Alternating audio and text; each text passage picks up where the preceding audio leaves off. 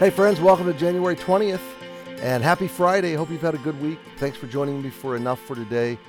We've learned so much from Psalm 69 and we're going to wrap it up today. I've loved this psalm. I hope you have too. There's so many things. Every line, every paragraph has just taught us about the heart of God and about journeying with God and about dealing with pits in life. And today the end of this psalm is awesome. So verse 35, for God will save Zion and will build the cities of Judah, that they may dwell therein and have it in possession.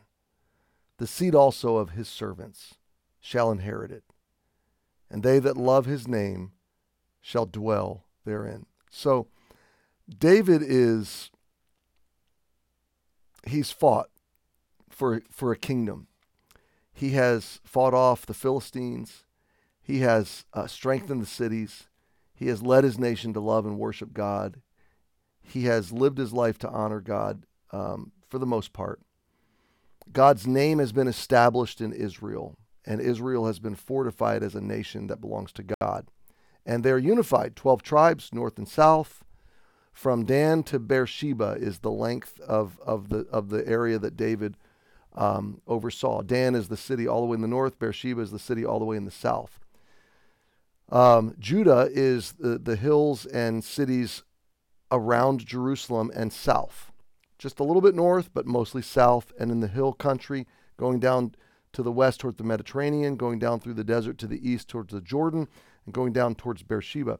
When you get to Hebron, you're still in Judah. You get to Beersheba, you've crossed out of Judah into, I think, Simeon. Anyway, no nation, no people group, no piece of land has been overrun and conquered, destroyed. No people group in human history has had more firepower come against it in an attempt to exterminate the people, to conquer the land, and to take and obtain possession of this land. And it goes back thousands of years. Okay. This land God gave to Israel. It is theirs. It will be theirs. It'll always be theirs. This is the word of God. Now, I'm not talking about geopolitical things. I'm just saying, for all of the turmoil in the Middle East and all the ups and downs and all of the conjecture and the politics of it, there is a promise of God. And David is recalling and recounting that promise. He will save Zion. Zion is a name for Jerusalem, and for particularly today, one of the hills in Jerusalem, Mount Zion.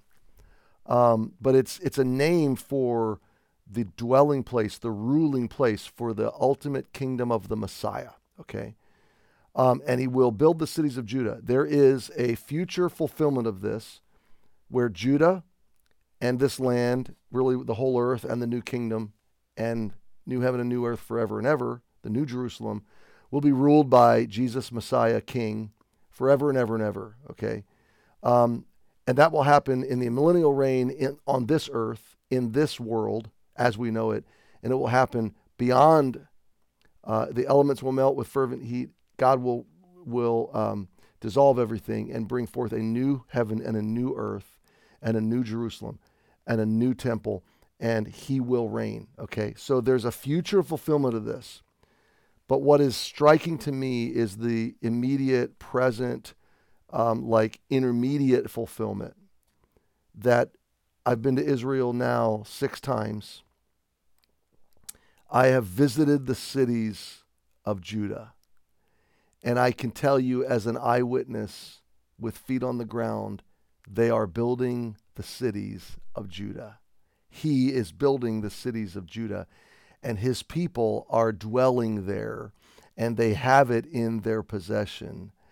And the seed of his servants, David, are inheriting that land even as we speak. And he is preparing and will prepare this kingdom, and they that love his name will dwell therein. So my friend, we get this incredible box seat to see what David could not have even imagined I mean, he clearly could imagine it, but in the detail that we can see it and experience it, it's mind-blowing to think of the thousands of years now of God's faithful promise that he has kept, his word. And if it teaches us anything, we've learned so much in this psalm, but think of this. We belong to a God whose word is sure, it is certain, it is a stronghold. You can count on him.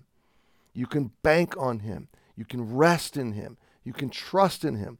So I'm telling you again, these verses are coming true during your lifetime and mine. And it's so cool. Thank you, God, for being so faithful to your word. He'll be faithful to his promises to you as well. Happy Friday. Join us Sunday with Morris Gleiser. Can't wait. We'll see you there. If not, see you again on Monday.